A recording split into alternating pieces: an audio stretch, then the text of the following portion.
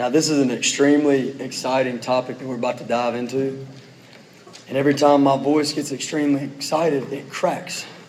So, if my voice cracks, bear with me. And if I try to stop that so I sound kind of like Eeyore, bear with me too. This is really exciting no matter how I sound today. Okay? And I'm trusting the Spirit of God to use this. Got one up here. Okay. So anybody still does not have a sheet? Don't have one? Do we have an extra one over here? You might just have to write good notes, Colby. Okay. So here's what we're about to do. We're about to head into a study, all of us together, into a kind of a series here over the next about 7 weeks on the Great Commission. We're going to be talking about how to fulfill the Great Commission to make disciples of all the nations. We're going to look at the big picture of how this making disciples spreads to all the nations of the earth. We're going to get down to the more specifics about what every believer's responsibility to make disciples. We're going to get into our corporate responsibility as a church, that we have this mission. We want to make disciples of all the nations. And also your individual, each one of our individual responsibilities to make disciples. The hope is that there would be a lot of clarity. I hear it a lot. How do I make disciples? So I hope over the next 7 weeks, nobody will be able to say that at the end of this. There'll be a lot of clarity on what does it mean to fulfill the Great Commission. And also, man, I hope we are stirred up and provoked. I've been praying for it. That we would be absolutely motivated, provoked to go and live out and fulfill the Great Commission. The Great Commission, the command from Jesus, is in Matthew 28. We'll go there in a minute. But to make disciples of all the nations, it is not to be taken lightly. I hope you know that. Otherwise, we wouldn't be spending 7 weeks talking about these things. But it is not to be taken lightly at all. This needs to be a major pillar of your life. Make disciples of all the nations. Paul said in Colossians chapter 1, to this end I labor. His labors landed, and what was the end of it? He wanted to make disciples of all the nations. It just words it a little bit different there in Colossians 1. Okay? Discipleship is not a program you sign up for. This needs to be like a banner over your life. I mean, just a high banner. This needs to define your life in many ways. It's foundational. Making disciples of all the nations. This is foundational for every decision you make in your life. And I hope to prove the importance of this command as we go through this. As we go through the scriptures. Every step you take in life should be highly affected by the Great Commission. Okay. And if you neglect the Great Commission, you are neglecting the very basics of walking with Christ, okay? So this is a big deal, is what I'm trying to get across to you, and we'll talk about that more in a little while. I want to invite you guys that are here every week, I want to invite you guys to enter into studying this with us. In fact, I want to charge you to study this with us. This is massive importance, okay? So I encourage you to study it with us. I have been praying for us as a church that we would be like those Bereans during that time. You remember those Bereans in Acts 17 who received the word with all readiness. It was not a casual receiving of the word, but they received it with all eagerness. And then they searched the scriptures daily to see if these things were true. So I'm praying for a lot of study on your own, a lot of thinking on your own about how do you apply this into your life, what we're talking about today and for the next few weeks. I've even been praying that there would be a lot of, among Grace Community Church, outside of this meeting time, that there'd be a lot of discussion and sharpening on this particular topic, okay? Let me say this. I just want to tell you, because I've been praying I want to invite you into praying with me for this over the next few weeks, okay? I've been praying that if there's anyone here who is unconcerned about the Great Commission, that the Holy Spirit would just wreck you. Maybe it's unconcerned because you just don't know what the Scripture says about it. And I just pray that the Holy Spirit enlightens you to see this. I've been praying for that. Or maybe it's just out of rebellion in some sort of way. And I've been praying for conviction of the Spirit of God among us as a church. So I'd invite you to pray that with us. Or some of you, maybe you've gone after the Great Commission. You've gone after that in your life and you found discouragement. And maybe you tried and you felt like you didn't bear fruit. Man, I hope you are so encouraged during this time. I say that very, very genuinely. I hope you are so encouraged to press on, persevere, don't grow weary in doing good. In due season, you'll reap if you don't lose heart. And I hope you are greatly encouraged over this next few weeks, okay? And then some of you, maybe who are you're highly concerned about the Great Commission, and you're doing it. I'm praying that you would be sharpened, that you would be pressed forward even more in this Great Commission. I desire that, okay? So I've been praying for all those kinds of people. That's what I've been praying. I want to invite you into that. In fact, if you're on our membership list, if you're a member of this church, then I have this list that I've told you before. I love this list. I love you guys, and I love getting to look at it. I've prayed for every single one of you concerning this matter in particular. It's that important. It's that important to me. Excuse me. So I desire that you would come along and let's pray together that God would move during these next few weeks. I will remind you of this. This has been an encouragement to me. Some of you will know this because you've been here from the beginnings of this church a little over a year ago. And some of you will not know this. But I want you to remember, you guys that were here, and then you can hear this if you weren't here because it should be encouraging to you too. I mean, we had a time where this group of people, okay, our eyes were not set on the nations, on the importance, and I can't get into all that today necessarily, but the importance of the nations, of the gospel of Jesus spreading to every nation, tribe, and tongue on this earth. And we didn't get it in one day, and over a period of time, the Spirit of God brought conviction on this group. And it wasn't just one or two people. I remember it. I was amazed. I remember thanking God, and I'm still thanking God today that He lifted up our eyes to see this vision of all of history's moving toward every nation and tribe worshiping Him. And He opened our eyes to that. God did that. And that's awesome. And I encourage you to be thankful about that. And another thing that happened very short time after that is God moved it. And just it's like just a move of His Spirit over these people, over us as a people. I don't know. I can't remember how long ago this was. But just set our eyes on Christ. I remember that. It wasn't one or two people. It was a people that were starting to take secondary things and starting to lift them up higher than they ought to be. And all of a sudden, God just rocked that. And then He set our eyes on Jesus, and He became our all in all. And affection started springing out of people's hearts for Jesus. I remember God doing that, and that was awesome. Okay, so what I want to encourage you to pray for is that God would do the same thing over this matter that we're going to be talking about the next few weeks. That God would do that with this mind toward the Great Commission, make disciples of all the nations, that would be on our souls, and the Spirit of God would just move a group of people, every one of us, of Grace Community Church, to be passionate about this what we're about to be talking about, okay? So pray with me on those sort of things. In fact, let's pray now. Father, thank you that we can get together and we can worship you, we can sing to your holy name. And God, I do thank you for what you've done in the past, God. God, when you lifted up our eyes and you took off the veil and you help us to see, God, that you, Christ, are all in all. And I praise you for doing that. And God, I pray you would do it more and more and more, that we would see you, Lord Jesus, in all your glory. And we would be amazed, mesmerized. We couldn't get enough of you, God. I pray you would do that more and more. And God, I ask you in this season of life that you would take every person here, and you would just bring conviction of our souls, God, and put a passion in us for this mission that you've set us on to make disciples. God, I ask you to do that. Do that for your glory, God. All the hardness of hearts that could be there, or all the discouragement, God, I pray that you would move and that you would deal with all that in the heart of every single individual here. And God, I pray that you would use us, Lord. God, we can't wait to see you in heaven one day and behold your glory and worship you in all of eternity, fullness of joy. We can't wait for it, God. And yet while you have us on this earth, God, I ask you to use us. God, you have us here.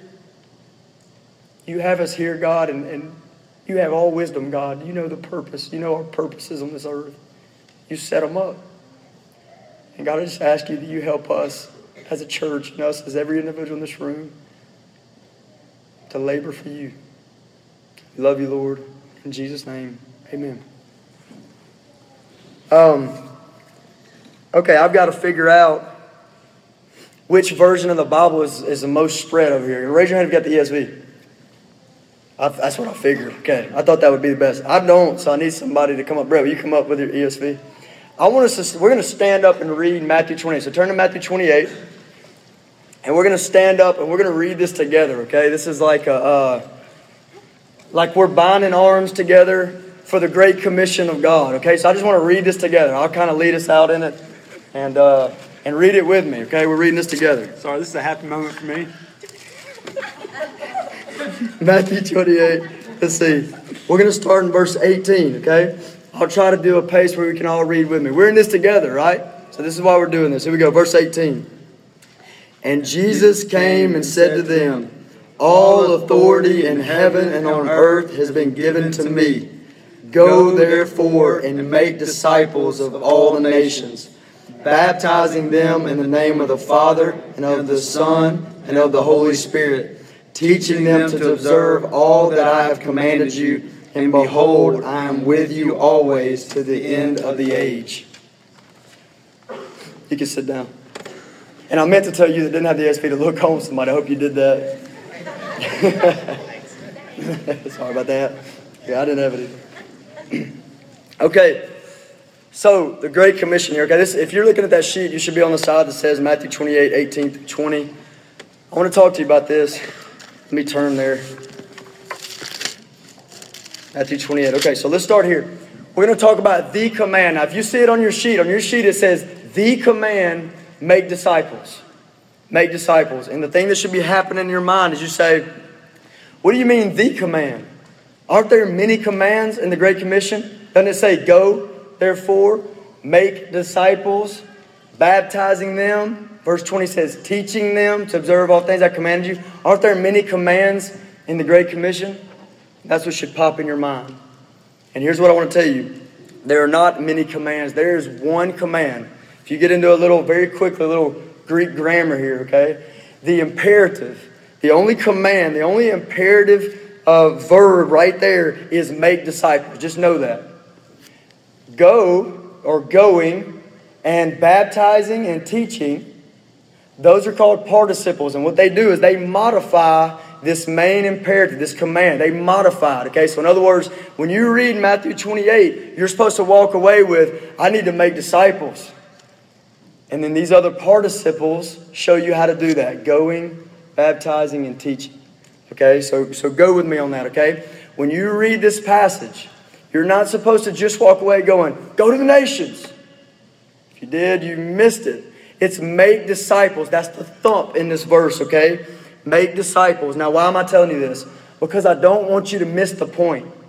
Over and over again, I've seen it. I've seen it when I was in college. I've seen it throughout my life that people read this, they think about the Great Commission and they miss the point. The point is make disciples of all the nations. Make disciples. I'll tell you a quick story.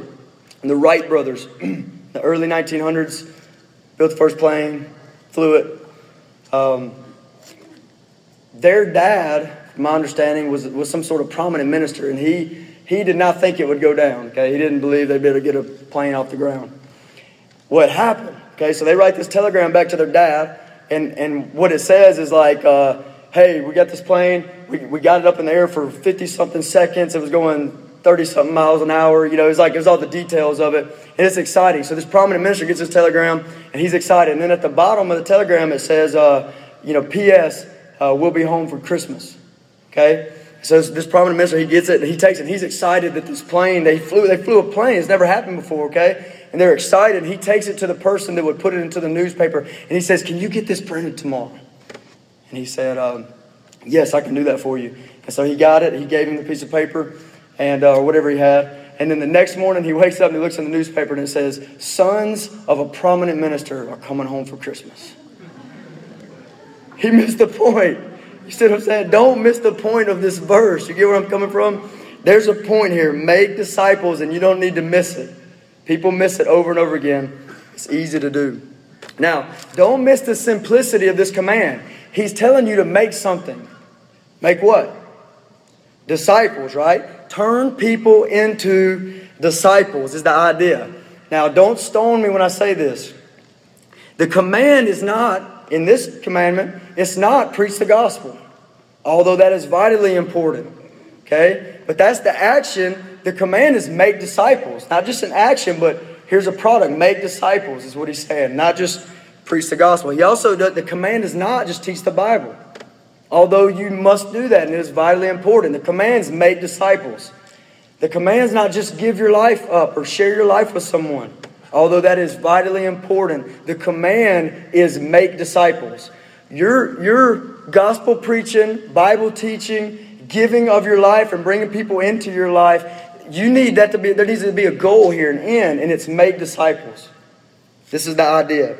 Okay, too often I see people get satisfied with actions that they're doing. Okay, they're just doing the actions. And praise God, you must preach the gospel. You must teach the Bible. You must give your life away. And praise God for those actions. But I see too many people getting satisfied with those actions and losing sight of the end goal, make disciples. Dawson Trotman said it like this. He said, action is no substitute for production. Action is no substitute for producing disciples. Now, some people might say this. That's not fair. He said, that's not fair. It says make disciples right here in verse 19. And that's not fair because I can't change their heart. I can give them the gospel, but I can't change their heart. I can't make them believe. Or if they believe, I can teach them the Bible, but I can't make them grow. And I would say, welcome to the commands of God. He gives you commands. He gives you things to do that it can only be done if He works through you to do it. It's the only way. And so I encourage you, let this thought that make disciples is what you want, and that's the command. Let it lead you to pray that God would do that. And as you preach the gospel, and as you teach the Bible, and as you give your life, that you would pray and call out to God for help, that He would do this thing. Let it cause you to trust Him. You step out in faith and go to make disciples and trust Him. Let it cause you to take action. Now let me give a warning right here. You will be tempted, as will I, you will be tempted to do 1,000 things in this world. Even Christian things. You will be tempted to do 1,000 Christian things in this world and neglect and make disciples. You will be tempted to do that. Let me give you a quote from David Platt. This is what he said. The command has been compromised. He's talking about the command to make disciples. The command has been compromised. This is the dangerous reality, he says. We are tempted to do everything except the one thing Jesus told us to do in the Great Commission. And what do I mean by that? Well, Jesus never told us to start Sunday schools. Jesus never told us to form classes. Jesus never told us to create programs. He never once came up with a new innovative program. He never told us to construct church buildings. In fact, He ransacked the one they had at one point. He never told us to build colleges, universities, seminaries. He never told us to organize conventions or hold conferences. He never sent a 5-color brochure advertising that He was coming to town.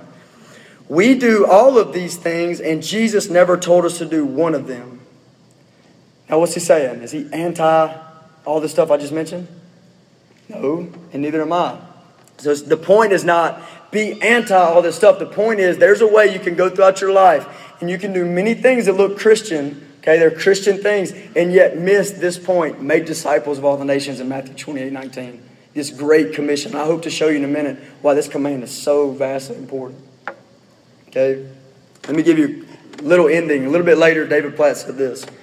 I'm convinced that I could pastor. Now hear this.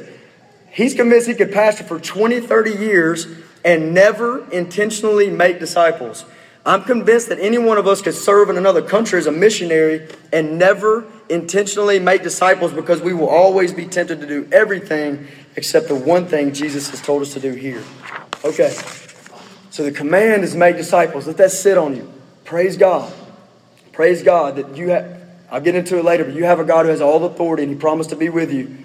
I'm jumping ahead of myself, but He promised to be with you and He's giving you this command to make disciples of all the nations. Okay? Now, here's what we're going to do. With that command, make disciples, we're going to look at the 5 investigative W's. Who, what, when, where, and why. Okay? First question. Who should make disciples? You. Us. Each one of us. Every disciple of Jesus has a responsibility to be a disciple maker. I can see it in the Great Commission. Let me show it to you in the Great Commission, okay? I want you to hear this. There's actually a brother, it's a good brother of mine that's even here today. That this is where he got convinced that it was his responsibility to make disciples. Okay? So where do you see it in the Great Commission that every disciple, you're a disciple if you're a Christian, every disciple has a responsibility to make disciples. Where do we see that? And I want you to look at verse 20. Teaching them to observe all things that I've commanded you. Make disciples, and here's the participle that describes how to do that. It's one of them. Teaching them to obey the commandments of Jesus. Teach them to observe the things He commanded. Okay, let me say that another way. What's one thing that he just commanded? Make disciples. So make disciples, teaching them to obey Jesus, including his command to make disciples. Make disciples, teaching them to obey the command to make disciples among the other commands. If that happens, then the next generation does what? They make disciples in obedience to Jesus. And they teach them to do what? All the things that Jesus commanded, which includes make disciples. And it goes on and on and on. Every disciple making disciples. The command to make disciples is not just for the 12. Look at verse 20 again. In verse 20 he says, Lo, I am with you always. Or behold, I'm with you always for how long? Even to the end of the age. The 12 have not made it that long. They're with the Lord. So he says, make disciples and I'll be with you always to the ends of the age. It's not just for the 12. It's for us to make disciples. The responsibility to make disciples is not for some imaginary elite group of Christians. They do not exist. Every believer in Christ has been supplied with the Spirit of God to go make disciples of all the nations. Disciple making is not just for church leadership. Disciple making is not just for church leadership. Ephesians 4, verse 11 and 12 says that leadership of a church is for what? Equipping saints for the work of the ministry. It's not leaders of a church, Ephesians 4, 11 and 12, are there to be the minister while everybody else watches. It says they're there to equip saints for the work of the ministry. It's not just for church leadership, it's for every believer. Disciple making cannot be pushed off to a program. You can't do that. This disciple making or discipleship program. Praise God if programs help us make disciples, but you cannot push it off to that. I want to give you a quote from Herb Hodges because I really like it. Here's a quote from Herb Hodges. He said, disciple making is done by someone, not something. It is done by persons, not programs, by men and women, not materials. Okay? This can't be pushed off on a program. Now this idea of every believer with a responsibility to make disciples is in stark contrast, right, to the way that our culture thinks about the church today. Well, the paid ministers do the ministry and everybody else shows up and gets fed, right? Okay, the idea here is every disciple making disciples. This is a commission for you. This is a command for you. And to do this is something you're going to have to do. You've got to change the way you think about yourself. Okay? You've got to change the way you think about yourself. You cannot just see yourself as a learner. You need to see yourself as a learner and a teacher. Now, don't get me wrong. In the scriptures, it's clear that there are gifts of teaching that the Holy Spirit distributes to different people within the body for the edification of the whole church. And that doesn't mean everybody has a gift of teaching.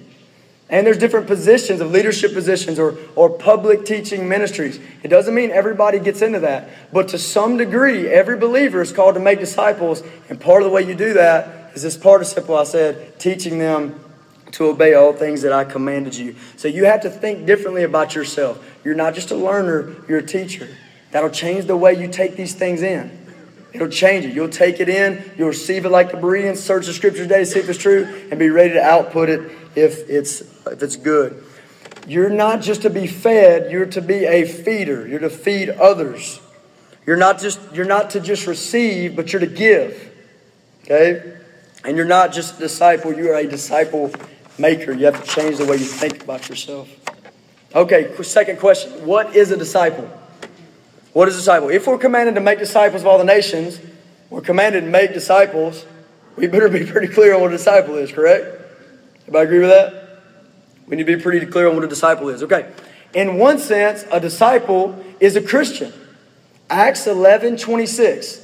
Acts 11:26. The disciples were first called Christians in Antioch. In one sense, it's a Christian. So make disciples. Grace Community Church, make Christians. Make disciples. In another sense, the word that's used here, it doesn't say make Christians, it says make disciples. That word disciple has meaning. It has meaning. What does the word mean? It means a learner, a pupil, a student of Jesus. So go do that. Go in all the world and make learners of Jesus. Make pupils and students of Jesus. This word disciple is used to describe followers of Jesus more than 250 times in the New Testament. That's more than saint. That's more than believer. That's more than Christian. Christians used 3 times. What that should make you think is that Christians are called to be disciples, learners of Christ. And this lines up with John 8:31. Listen to John 8:31. If you abide in my word, you are truly my disciples. And that's what we're called to make. Make that. Go make disciples who abide in the word of Jesus. Go make that. John MacArthur called disciples, he said it's a learning believer. Go make that. Go make learning believers. Herb Hodges said it's one who sits under the influence of one who's more advanced to drain from him all his expertise. Go make that. Go do that for the glory of God. Okay, so what is a disciple? You got a picture. I'm just giving you a dim picture here of what we're out to do. We're here to make disciples. Okay, we want to go after that as a church. You need to go about that as an individual. Now let me give you one more little piece of clarity on making disciples, okay, on what is a disciple. The 12, when they received the command, to make disciples, they would have known very clearly what a disciple is, correct? Because they just spent 3 years being a disciple of Jesus. They just spent 3 years, and Jesus brought them into his life. And Jesus taught them the Word of God. You can read a summary about that in John 17, where it just goes through. He says, these men whom you've given me. Jesus says, these men whom you've given me, I've given them your Word, and I pray for them. All right there summarized in John 17. So they just experienced that for 3 years. So when they hear, make disciples, what pops in their mind? Go reproduce in other people what I poured into your life. Go make disciples. Go make disciples. It would have been very clear for them. Disciple making is not an event. It's not a program. This is a lifelong pursuit that we are all going after. Okay? And I'm calling you into it. All right, third question. When should we make disciples? When? Right now. Tomorrow. The next day. This is a lifelong pursuit. You are to always be in the process of learning the Word of God, worshiping Jesus, and growing into His likeness. And therefore, you're always in the process of teaching what you learn. Now, I don't mean everywhere you go you're teaching. I just mean everywhere your mindset, your aim in life is teaching what you learn, drawing people in to worship Jesus and to grow in Christ's likeness. Okay? Your whole aim of your life, not that you're doing Bible studies everywhere you go. I just mean that your life is leaned into this. This is the banner over your life. Make disciples. When should you do it? Okay? Now, what does He say in the Great Commission? He says, make disciples, and then Jesus says this in verse 20. I will be with you always. So how often will Jesus be with you to help you make disciples? Always. How often will He be with you to empower you to make disciples? Always, right? So how often should you lean your life in on this? Just lean in on this, that this is a mission. Make this the mission of your life. I want to make disciples until I see my Savior face to face. I'm going to go after that. Now, let me ask you this. The question is, when should you make disciples? And I've given you my idea that you lean your whole life in on this, okay? Now, I want to ask you this. If you think, when should I make disciples? What's holding you back? Okay? So go ahead and think about it in your mind now. If something's holding you back, what's holding you back? What comes to your mind about what holds you back on this? And let me see if I can pluck a few things out of brains, okay? One thing that somebody might say, I don't know enough yet. I don't know enough yet. I'm not ready. I don't know enough yet. And let me say this. I praise God for your soberness as it relates to sound teaching or sound doctrine. The Scripture is clear. 1 Timothy 4:16 it says, watch out what you teach. It says, watch out. Take heed to what you teach. So I praise God for your soberness in that, your sobriety. But here's what I'm saying. Don't let that paralyze you. It should not paralyze you, but instead devote your life to a lifelong pursuit of learning the Word of God and passing on those things which I learned. A little encouragement for you to think you're just not ready yet, okay? If you don't feel like you're ready, get ready. You must do this. Make disciples. Get ready. And then on top of that, let me tell you this. If you know the gospel of Jesus and you love it, you can help so many people. You know that? If you love you're never going to get to a point where you go, okay, I've done all my learning now. Now I'm ready to teach. Okay? That's not going to happen. But if you know the gospel of Jesus, and I'm not telling you just to get stagnant in your learning, but if you know the gospel of Jesus and you love it, I mean, you understand it, you can articulate it to somebody, you can show it to them in the scriptures, if you can help somebody. If you have a time every day where you meet with Jesus like Mary, sitting at his feet, listening to his word, and you're on your face, Matthew 6:6, in a secret place, crying out to your Father in heaven. You just have a daily experience of that, a daily experience in the Word of God, where you're reading God's Word saying, feed me, O God. Teach me, Holy Spirit. If you have that every day, you can help so many people. So many people, you can help them grow. Okay? Make disciples. What's another thing that could be holding people back? Let me grab some out of the mind. You say, I'm just in a busy season of life. I'm just in a busy season of life. Let me say this. This is on the front end. Okay, I'm going to say something on the back end, so don't think I'm being insensitive here. Okay? On the front end, I'll say this. Too many people are busy with things that you ought not to be busy with. And it might even be Christian things. You are too busy to obey this command, and you are too busy. Okay? You get what I'm saying? Too many of us are too consumed by things that are not eternal. And I encourage you, test yourself. Is the love of money keeping you from making disciples of all the nations? Is the love of success or the love of this world, are there things like that that's keeping you from being productive and making disciples? Test your soul on that. Okay? Now let me say something. This is the sensitive side. I understand that sometimes we go through things outside of our control. Seasons of life that are extremely busy and things seem very, very overwhelming. And let me encourage you with something. Please, here's what messes people that are in a very busy time of life and overwhelmed. Here's what messes them up. They look across the way and they see so-and-so making disciples and think, I got to do it just like them. Don't do that. Don't look at other people and think you got to do it like them. Okay? People are in different seasons of life. People are different levels of maturity. That don't look at somebody and think, I got to do it just like they're doing it. And if I'm not doing it, then I'm not doing the right thing or I'm insufficient. Here's what I'm telling you. Don't do that, but you've got to figure something out. Nobody gets to vacate. This is not a suggestion. Nobody calls it the great suggestion. They call it the great commandment. The great commission. You must go after this. You have to. You've got to figure out a way. Okay? You jiving with me on that? Okay. Here's something, I'm about to move on, but the enemy will want to stop this. You know that, right?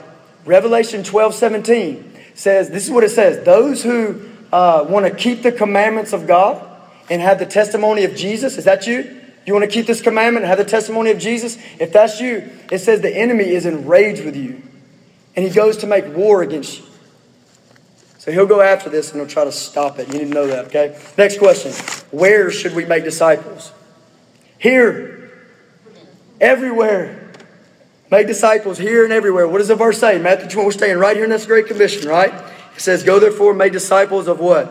All the nations. And this nation is a part of all nations. Make disciples here. When the first disciples received this command to make disciples of all the nations, and you read Acts, where did they begin their work? Right where their feet were standing. In Jerusalem, they began to preach the gospel, make disciples in Jerusalem, right where their feet were planted. Okay? Now, I want us to do the same, that we make disciples here, because what happened in Acts? They made disciples and it spread to the ends of the earth. And I desire that we would do the same thing here, that we would devote ourselves in a move of the Spirit of God to move our hearts, to soften our hearts, to make disciples and ask God that He would make it spread to the ends of the earth. That's what we're asking for. Now, that being said, should we give special attention to the unreached nations of the world? Absolutely yes. Paul did. Romans 15:20, he wanted to go preach the gospel where Christ was not named. Okay? So should we give special attention to the unreached places of the world? Yes, we should, according to Romans 15:20. Now, think about this. What does it look like, though? What does it look like for you to reach the unreached nations of the world? What does it look like? Should we all pick up and move over there? No. It's obviously not right. Here's one way it looks. If you read Acts 13, the Holy Spirit called out Paul and Barnabas. He called them to a work in Acts 13, 1 through 3. And then the church got in behind them and affirmed that calling and sent them out. I pray we get a whole bunch of that. So that's one way. But let me give you another way that might encourage you. How can you reach the unreached nations of the earth?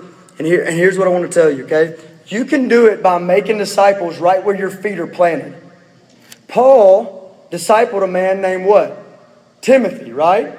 And listen to what Paul says about Timothy in 1 Corinthians 4:17. Just try to catch what I'm saying here. I have sent Timothy to you, Corinthians. Paul's not in Corinth. But he's writing him a letter. He says, I sent Timothy to you, Corinthians, who is my beloved, Timothy, who is my beloved and faithful son in the Lord, who will remind you of my ways in Christ as I teach everywhere and in every church. That's awesome. He makes a disciple, and Paul's not in Corinth. And yet his impact is in Corinth. Why? Because the guy he discipled, Timothy, is there. And he can teach all things Paul can teach, everywhere and every place. Let me give you another example. There was a man named Dawson Trotman in the 1950s who was a disciple maker. I don't think he ever went to North Korea. Could be wrong, but I don't think he ever stepped foot in North Korea. But here's something that you need to know. In the 1950s, he died. Okay, so he's gone to be with the Lord. He discipled a man who discipled a man that I met named Ken, who discipled a man who I met named Randy, who discipled a man named Wes Brewer, who's sitting in North Korea, or South Korea now. He's in North Korea doing mission work. Isn't that a good picture? How you can make disciples where your feet are planted? We should have a great concern. We should lift up our eyes and make disciples of all the nations. But what I'm telling you is you need to make disciples where your feet are planted as well. Okay, last question. Why should we make disciples? Now, we're going to talk more about this in the coming weeks. So I'm not going to spend much time here. So I'm going to say this real quick. This is just because I couldn't skip the question. Okay? Why should we make disciples? I'll give you 3 quick answers. One is because Jesus, the ruler of all, said so. Matthew 28:18 says, all authority in heaven and earth has been given to me. Go therefore, make disciples. If he says all authority has been given to me, whatever comes next, you want to obey that. Okay? It's not a joke. Number 2, because we love Jesus. We love him, okay? Jesus laid down his life for us. He rose from the dead, ascended on high, and he sits as King of Kings and Lord of Lords, and he's worthy of worship all over all of this earth. Every single nook and cranny on this earth, he's worthy of worship. And therefore, we gladly preach the gospel and give our lives and teach the Bible and make disciples and ask God that the end goal would be disciples made in every nation, tribe, and tongue on this earth. 3rd reason, because we love people. We love people. And we know that their ultimate joy is only going to be found as a disciple of Jesus. And so we gladly aim to make people disciples of Jesus for their ultimate joy.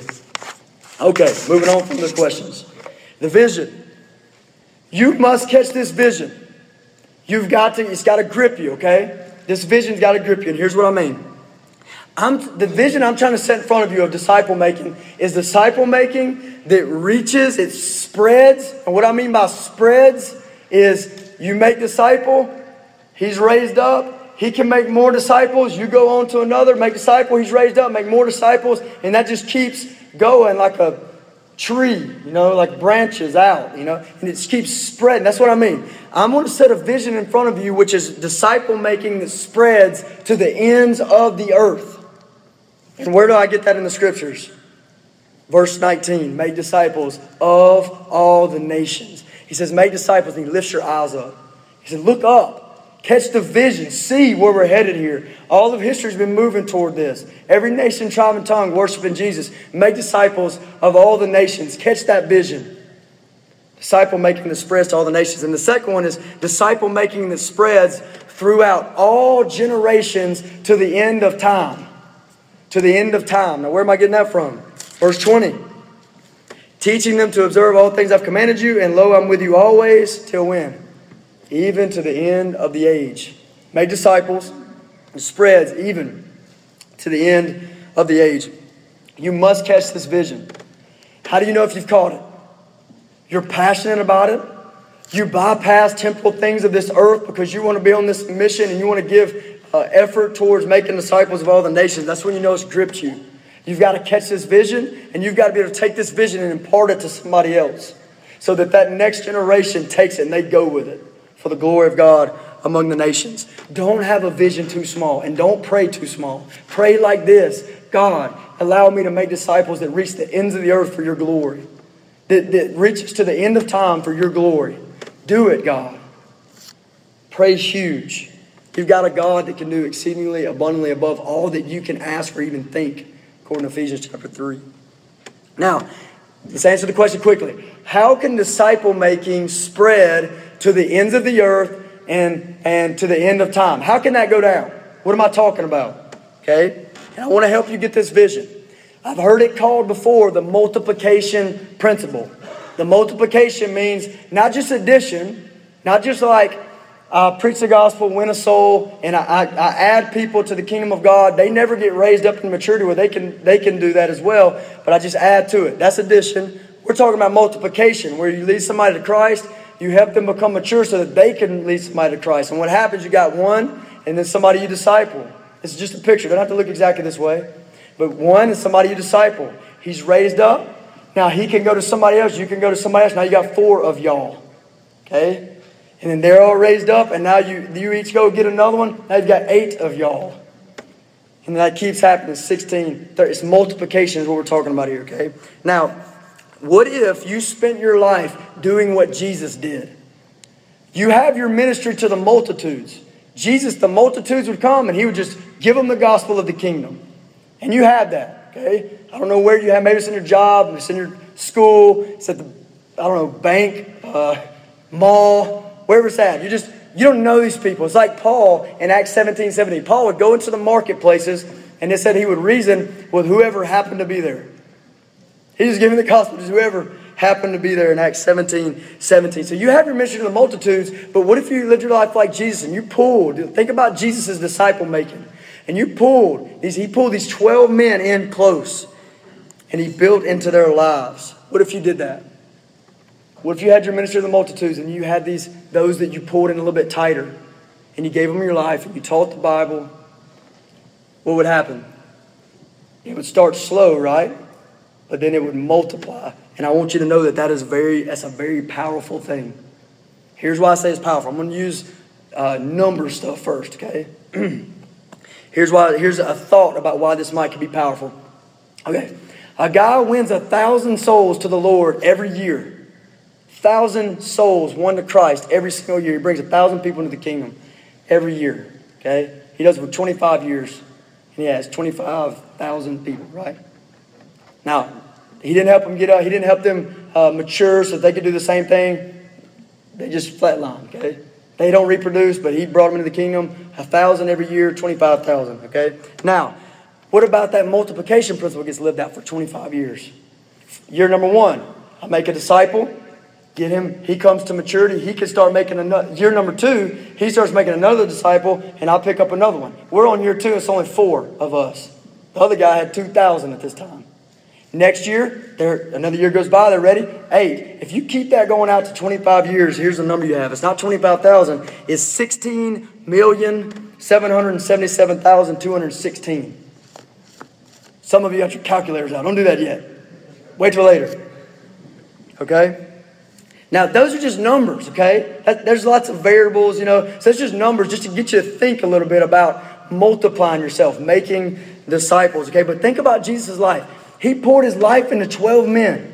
He poured his life into them, okay? And by the time he ascended on high, he left a very small following. It was not a huge following, especially by the world's standards. And yet you go 17 in the same generation, 17 chapters later in Acts, and it says they turned the world upside down. You have that vision. Have you gotten that? Now, think about this. You've got the greatest message ever, and you want to get it to the most amount of people ever. As many people as you can. You got the gospel of Jesus Christ, and you want to spread it out. How can you do that? And I'm telling you to mirror Jesus' ministry. Just mirror it. Have your ministry. Read John 17. He had his ministry to the multitudes. Praise God. Preach the gospel wherever you can. But be like Christ and pull in some people and make disciples. Help them come to maturity. This is what Paul did. As I said, he went to the marketplaces like the multitudes. He went to the synagogues, people he didn't know, and he was reasoning with them from the scriptures. Acts 17, 1 through 3, Acts 17, 17. But then also you see Paul pulling some people aside. 2 Timothy 2:2 with a vision in mind. 2 Timothy 2:2, he's got this man that he discipled named Timothy. And Paul says, Timothy, the things that you've heard from me, commit these to faithful men who will be able to teach others also. You see the vision he had? Okay. By the grace of God and by the power of the Holy Spirit, this kind of ministry, broadcasting the gospel, making disciples, can spread to all the nations of the earth and to the end of time. Catch the vision, enlarge your vision, enlarge your prayers. Okay, how do you do it? So here's what we've established. We've established that we are commanded, every believer in here, to make disciples. We've seen that we need to lift up our eyes, and there's this vision here, make disciples that spreads to pray that spreads to the ends of the earth and to the end of time. Now, how do you do it? And this is the how-to. How do you do it? Now, there is no lack of worldly wisdom on how to do this. So as you dig in other places and you look at other things about it, if we think about it over the next coming weeks, just know there's no lack of worldly wisdom on how to do this. I'm going to try to keep it really simple by looking at those participles in the Great Commission, okay? Make disciples, and the participles are what? Going, baptizing, and teaching. They modify. They tell us how to do the command. They tell us how to make disciples. So that's what we're going to do. We're going to try to keep it simple, as I said. But you need to know that these are things that you've got to pray. You've got to spend time praying and thinking about how to get them into your life. It doesn't look exactly the same for everyone. How do you get these things into your life? First participle, go. It can be translated as you're going. Not necessarily a command. It modifies the command to make disciples. As you're going, make disciples. The idea, as I said earlier, lean your life into this. As you go throughout your life, you're going to go. You're going to leave here and go. You're going to go somewhere else. Don't wait till you go somewhere, as in wait till you go to another nation. You're going now. And as you're going, some versions translate it, having gone. Therefore, make disciples. So as you go throughout your life, lean in your life on this idea. It is this word go or going, it just assumes you're a goer. It assumes you're in the battle, that you're active, that you're putting yourself around the lost world with an aim to win lost souls. That you're putting yourself around young believers with an aim to train them to maturity so that they can go and spread the gospel as well. Okay, go. Second one, baptizing. Go through this quick. Baptizing. Now, raise your hand if you think this means we need to sneak up on people and dunk them. I thought he was going to raise his hand. He didn't give it to me. Oh, you need to talk to him, guys. Okay, raise your hand if you think you need to go everywhere just teaching about baptism just to get them baptized. Okay, here's what I'm telling. Here's what there's something implied here. There's something assumed here. What's implied? What's assumed? Well, the scripture is clear that the people who are baptized are those who have heard the gospel of Jesus and been converted, and then they're baptized. Okay? So what does that mean we need to do? We need to preach the gospel. We need to preach the gospel with an aim to convert lost souls. Like Paul said, I became all things to all men that I might save some. We need to preach the gospel to win lost souls and then walk them, when they're converted, when they come to Christ, walk them into the obedience of baptism and the fellowship of the church. These are things assumed here in baptizing them. Okay, you see this in Acts chapter 2, right? Remember Acts chapter 2? Peter proclaims the gospel, and then what happens? Acts 2, I think it's verse 42, says, those who gladly received the word were baptized. And that day, that day 3,000 were added to the church, or added to them. So you've got this idea that the gospel is proclaimed in Acts 2. This is what we see we need to do. We need to proclaim the gospel. And when people are converted, walk them into the obedience of baptism. I want you to think. You need to spend time thinking, okay? Really, really, if you've never thought of this, okay, just know you need to think how to get this to your life. Spend time thinking, mulling over it. How do you get the gospel out in your life, in your job, in your school, or maybe you have a marketplace somewhere that you go to, but how do you get the gospel out in your life? How are you going to do that? And then with an aim to win souls and to lead them to the obedience of baptism. How do you do that? Okay, teaching. The third one, teaching. So you've shared the gospel with someone, you led them to Jesus, okay? Or you just met someone who's a younger believer and you think you might can help them grow. Either way. You just led somebody to Christ, or you think you can help them grow. What do you do next? What do you do next? This is profound. Teaching them. Teaching them to obey all things He commanded. It's right there in verse 20. Teaching them to observe all things that I have commanded you. You must teach the Bible. You can't skip this. Okay? There's all kind of ideas, like I said, of worldly wisdom in our culture. And some of that worldly wisdom looks like, man, just be friends with them. Don't teach the Bible. Or then on the other side, it might be, hey, man, you're teaching something. You're teaching this group. Like you're automatically making disciples or something. There's just all kinds of worldly wisdom. And while we're here, let me say this real quick while we're here. There's something happening that I see around us in our culture that wants to pit two things against each other. Those who preach the gospel or those who make relationships. Why? Why do that? Why separate those two? Why not be there with an aim to preach the gospel and make Christ known? And yes, make relationships too. Okay, let me just throw that out there quickly. This says we must teach. Teaching them to observe all things that I've commanded you. Now, when I say teaching, I'm talking about teaching them to walk with God. I'm not talking about cute little Bible studies. And a lot of you know what I mean by that. I'm talking about teaching that leads to observe or obey all these things that I've commanded.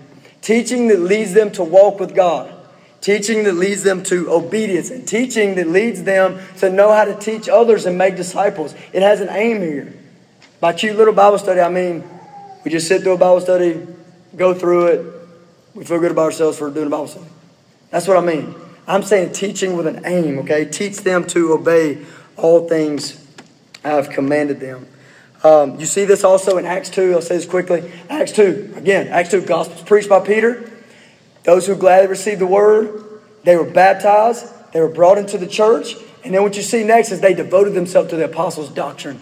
That's the apostles, winning souls and then teaching the word of God, man. And they just devoted themselves. So you got teaching going down. Just like we're talking about here, teaching. And what happened a few chapters later, just a little bit of time later, listen to Acts 6:7. Acts 6:7 says, then the word of God spread, and the number of disciples multiplied greatly in Jerusalem. Praise God. Praise the Lord. Okay, so you're going, you're active in your life, you're putting yourself in places where you're around lost people to win souls and around young believers to build them up. You're there, you're preaching the gospel, teaching the Bible. You're what else? What else needs to happen here? And that's the next thing on your sheet. Intentional and purpose-driven life on life. Give your life. Why do I say intentional? Why do I say intentional life on life? Because it doesn't just happen. It never just happens out of the blue, normally. I say never. Normally it doesn't just happen out of the blue. You need to be intentional about giving somebody your life and bringing them into your life as you seek to disciple them. Purpose-driven. What I mean by that is it's not just hanging out. Now, don't get me wrong. I don't mean you won't sit around and eat a steak with somebody you might be giving, helping grow in the Lord. I don't mean that. But what I mean is the overall character of your relationship is driven by a purpose. You both sit under Jesus, who is worthy of all worship, and you sit under this commandment, this great commission to go and make disciples of all the nations with a promise that He'll be with you and help you. You both are there, so it's disciple making it's got a purpose. It's driven. Okay, you can see this in the Great Commission right here in Matthew 28. It says, teaching. Okay, life on life. That's what I'm talking about. You can see it in the Great Commission where teaching them to observe all things I've commanded. Okay, now why are you saying that verse again? Here's what I mean. You're teaching them in such a way that you can know, are they understanding what I'm teaching them? From way out here, hundreds and hundreds of people teaching. I don't know. You might not know if you're teaching hundreds and hundreds of people. So what I'm saying is life on life, and this command has to happen. Life on life. Why? Because you're teaching them to obey. And if you're not close enough to their life, you don't know if they understand it. You don't know if they understand it. You don't know if they're obeying it. Okay. You can also see this in Paul's life as he went to obey the Great Commission. 1 Thessalonians 2:8. Paul said this. He's talking about the Thessalonians. He says, affectionately longing for you we were well pleased to impart to you not only the gospel of God, listen to it, he did impart the gospel of God, but not only the gospel of God, but what? Even our own lives. Life on life. Give that to those whom you wish to disciple. Or Paul with Timothy. Paul discipled Timothy. And in Philippians 2:22, this is what it said. Paul says this about Timothy.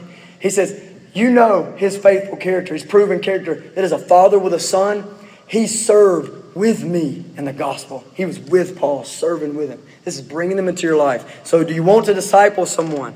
Give your life for them. Bring them into your life. Bring them into your home. Cook for them. Maybe, some of you. Bring them into your prayer life. Bring them into your prayer life. Bring them in and labor side by side with them for the faith of the gospel. Philippians 1:27. Do that. Now, the example, okay, last thing I want to give you this on this how-to. I just want you to think about the example of Jesus. I wish we had more time to dig into this, but I'll remind you of this, okay? The example of Jesus, he had a ministry to the multitudes. Like Paul had the ministry to the multitudes. Went to the marketplace, whoever just happened to be there. Acts 17:17. Okay? And what about you? Okay? What is it? School, job, malls, restaurants. I don't know. Just what is it? What is your ministry to the multitudes? And what about his disciple making? And he pulls 12 alongside himself like Paul did with Timothy, right? And what about you? Where can you do this? How can you bring somebody a little closer in and teach them the Word of God? You can have them right there in your life, and you can have an expectation like Jesus did with his disciples to go and make more disciples, to continue the work. You see this in John 17. I'm going to remind you again. Go back and read John 17. Jesus says in John 17, I've finished the work. And then he goes on to describe some things about what he did on earth, and he doesn't mention one miracle, one healing. He doesn't even mention his preaching to the multitudes, but he mentions over 40 times the men whom God had given him. That he said, I gave them your word, I prayed for them. So use that John 17 as an example for you to follow after Christ and making disciples. Jesus did that, left a very small following. Is it effective? Is this kind of ministry to the multitudes and pulling people in and discipling, is that effective? Well, 2,000 years later, we're sitting right now 6,715 miles away from Jerusalem. And we're disciples, wanting to make more disciples. I think it's effective. Motivation. We'll be here quick. Some of you are saying this to yourself right now. You're saying, I can't do this. Or I've tried to do this and I'm discouraged because I gave my life for somebody and I just don't know. I don't understand. You know, and you feel discouraged. You can't do this, okay? Let me give you some motivation here. And by motivation, I'm going to give you a motive that pushes you on. Okay? And here it is. The command to make disciples in the Great Commission is sandwiched between two staggering statements. Two staggering statements. You do not read them fast, please. Don't read them fast. What are the two statements? Verse 18, he says this. Jesus came and spoke to them saying, all authority in heaven, has been given to me in heaven and on earth. Jesus says, all authority has been given to me in heaven and on earth. And then at the very end, it's sandwiched between two staggering statements. Verse 20 says this, I am with you always. As you make disciples, I'm with you always, even to the ends of the age. If you're discouraged, did you hear what that just said? All authority in heaven and on earth has been given to Jesus, and he says, I'm with you. He says, I'm with you as you make disciples. Paul experienced this. Paul went out to make disciples. If you read 2 Timothy chapter 4, I think it's verse 16 and 17. He says at his first offense, Paul says at my first offense, everybody else forsook me. Everybody forsook me. But he says, the Lord stood with me. The Lord stood. That's in relation. Jesus kept his promise. I'll be with you always. And the Lord stood with him. And it says he strengthened him so that the message might be preached fully through him and that all the Gentiles might hear. Praise God. You've got that accessible to you. That he who has all authority will be with you. The one who has unlimited power, all authority, says, I'll be with you. The one who has unlimited jurisdiction over all people and all things says, I will come alongside you as you make disciples and I'll be with you. That is encouraging. If it's not encouraging, I don't know what else to say. I just got to read it again. This is awesome. The one who is at liberty to do as he pleases, wherever he pleases, whenever he pleases, says, I'll be with you as you make disciples. Be encouraged by that. Step out in faith and obey the Lord Jesus Christ. Okay, flip over the back side and this will be real quick. Now, some of you might be thinking this. Okay, let me see if I can pick brains here. Some of you might be thinking this. You might be thinking, why is this command? He didn't hardly move out of Matthew 28, 18 through 20. And you might think, why is this command so vastly important? Why have people for so long called it the Great Commission? Why does it get emphasized so much? Why are we not here saying, be hospitable, be hospitable? That's a command. Why is this one so emphasized? Why are we not saying spank your kids over and over again? My wife told me I should have said discipline. I meant to say that. Discipline your kids. But listen, why is this one so emphasized? Why? Why is this up there so high? And I want to try to answer that. Let me say it. I do think it's very high, by the way. I think of it almost like a baseball analogy. Like you got a team, and you all have your job. The dude needs to throw strikes. You all need to hit the ball. You pop fly, comes outfield, you need to catch it. You got your job to do. But the make disciples of all nations is like you win the game. So imagine some pitcher throwing strikes and walking off smiling even though they lost. He missed the point. See what I'm saying? Great. I'm saying that's the way I think of this. So Ryan, that's what you're asking, Ryan, why do you think this way? Why is there so much emphasis on the Great Commission? And I gave you 4 reasons on your sheet, and I'll say them very quick. Reason number 1, it is the emphasis of Resurrection Seminary. Like, what in the world is Resurrection Seminary? If I would have said this is the emphasis of Westminster Seminary, that might carry some weight, but not like Resurrection Seminary. All right, you might say, or if I said it's the emphasis of Reformed Theological Seminary, you might say, hey, that's great, but it doesn't have the weight of Resurrection. So what is Resurrection Seminary? I'm calling Resurrection Seminary that 40 days. From when Christ rose from the dead, he walked on earth for 40 days and he ascended on high. And what we know that happened during that 40 days, Luke 24 says Jesus opened the scriptures to them. He says he started in Moses, walked all the way through the last prophet, and he expounded to them the scriptures concerning himself. Jesus taught them. Acts chapter 1 verse 3 says during the 40 days of Resurrection Seminary, he said what they did is he gave them many commands. In Acts 1:3, many commands. Okay. So you say, don't you want to know what happened during that 40 days? Don't you want to get in on some of that teaching? Wouldn't you want to be sitting there listening to the risen Christ walk through the Bible and give commands? Absolutely you would. I hope you would. Well, the taste that we get of that, here's where we see Resurrection Seminary in the Bible. It's 5 places. The last chapter of Matthew 28. Last chapter of Mark 16. Last chapter of Luke 24. Last 2 chapters of John 20 and 21, and the very beginning of Acts 1, verse 1 through 9. That's where we get a view. That's where we get our light on what happened during that 40 days. Okay? And then what happens? What do we get? What's the emphasis over and over again? And just listen to the similarity here. Matthew 28, here's what we get. Make disciples of all nations. Mark 16, go into all the world, preach the gospel to every creature. Luke 24, he says, repentance and forgiveness of sins should be preached in my name to all nations, beginning at Jerusalem. John 20, 21, he says, as the Father sent me, I'm sending you. And in the story he gives in John 21, is Peter, feed my sheep, feed my sheep, feed my sheep, make disciples. You see what I'm saying? This is the emphasis. Acts chapter 1, what's the emphasis? What do we know that Jesus said? He said, wait in Jerusalem until you're filled with the Holy Spirit. Why? Because the Holy Spirit is going to give you power to be my witness in Jerusalem, all Judea, Samaria, to the ends of the earth. It's an emphasis here.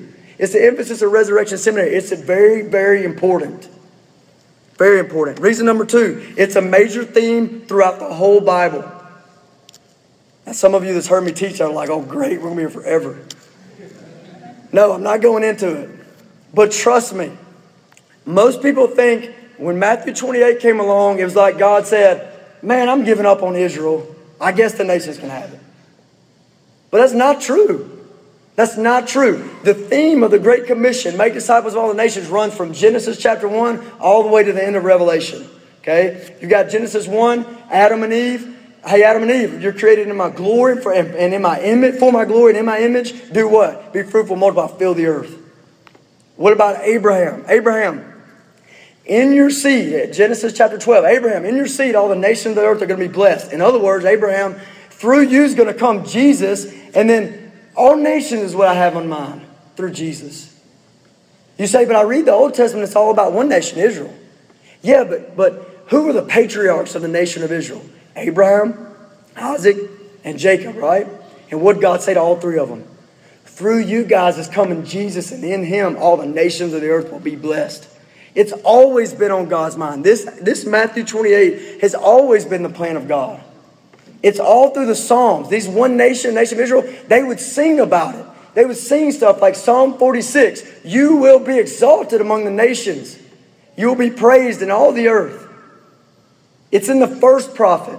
Isaiah 45. Isaiah is the first prophet. Isaiah 45 verse 22. He says, look to me and be saved, all you ends of the earth. It's all over Isaiah. It's in the last prophet, Malachi. Malachi 1:11. He says, my name shall be great among the nations. It's all through here. When you get into the Gospels, Simeon understood the Old Testament. He sees Jesus and picks him up and says, my eyes have seen Jesus, your salvation, God, which you've prepared before the face of all peoples. He got it. He understood the Old Testament. And then Jesus gives a command, make disciples. And it's all through the letters. And then you get to Revelation. You see Acts. It's just the gospel going and spreading. So then it's the Great Commission lived out.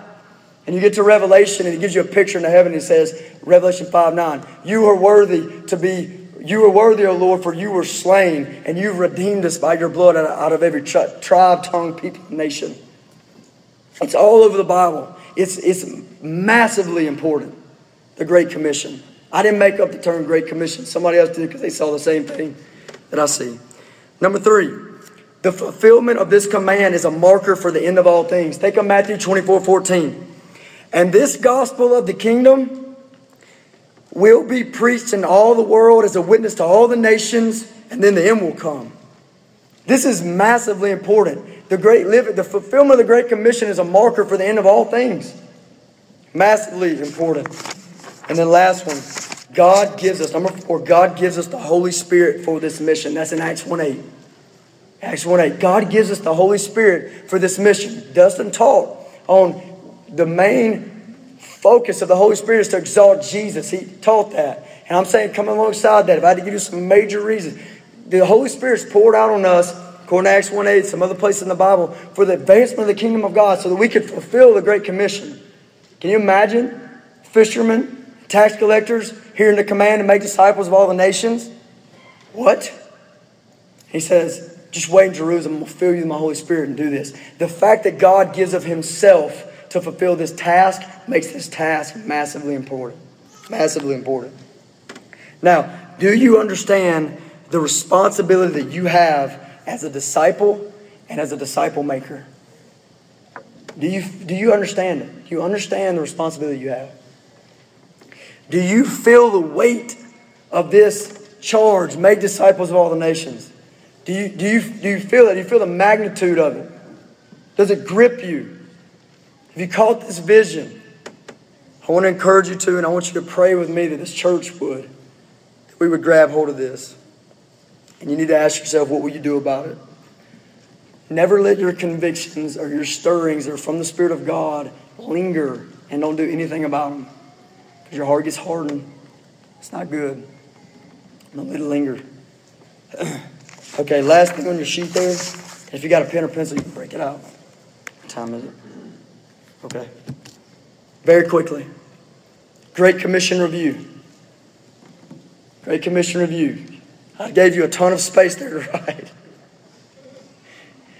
What is the Great Commission? Just write something down. Whatever, just write something down. Just write down quick. Just write it down. Write down something. What is the Great Commission? You go ahead and do that now. I just want you to get it. I want you to fill it on your pen, on your pencil. What is the Great Commission? I hope you put something like make disciples or make disciples of all the nations or make disciples of all the nations by being active in this world and preaching the gospel and teaching the Bible and giving your life. I hope it was something like that. Next one, and I want you to think about this one later.